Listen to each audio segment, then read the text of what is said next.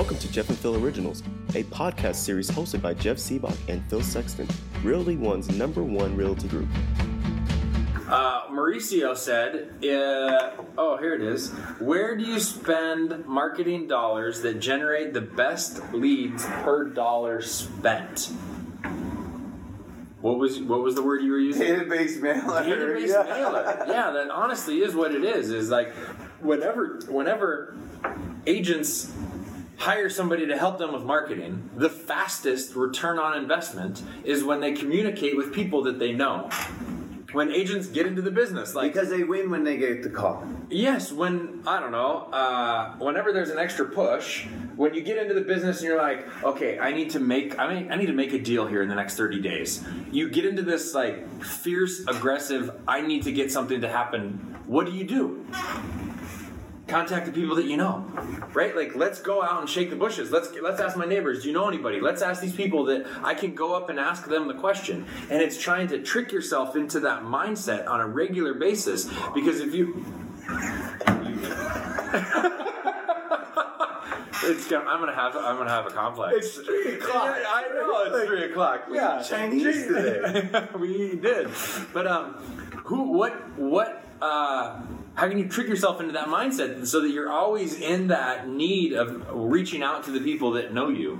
And then how can you scale it? But then, where do you spend the marketing dollars that generate the best leads / dollar spent?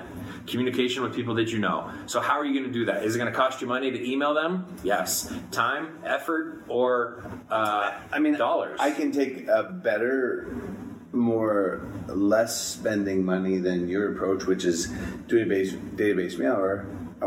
Always the open house is the best, most profitable way to. The hard part is that they're getting tougher to convert. That's true. It depends on where you're at. Strategy depends on where you're at in your business. Like, where do you spend marketing dollars to generate leads? Obviously, if you have money to invest, but I just wanted to.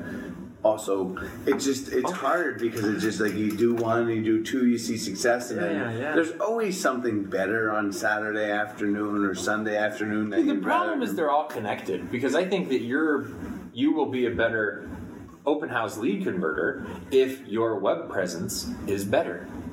When people go and research you, or what even shows web up? Presence is better. That's what I said. Web presence, and that's like free profiles. Your LinkedIn profile, does it talk about who you are and what you do, and the stories that you've helped people through tough situations? Does your Zillow profile reflect the business that you do? Does your Facebook profile? Thank you for listening to Jeff and Phil Originals.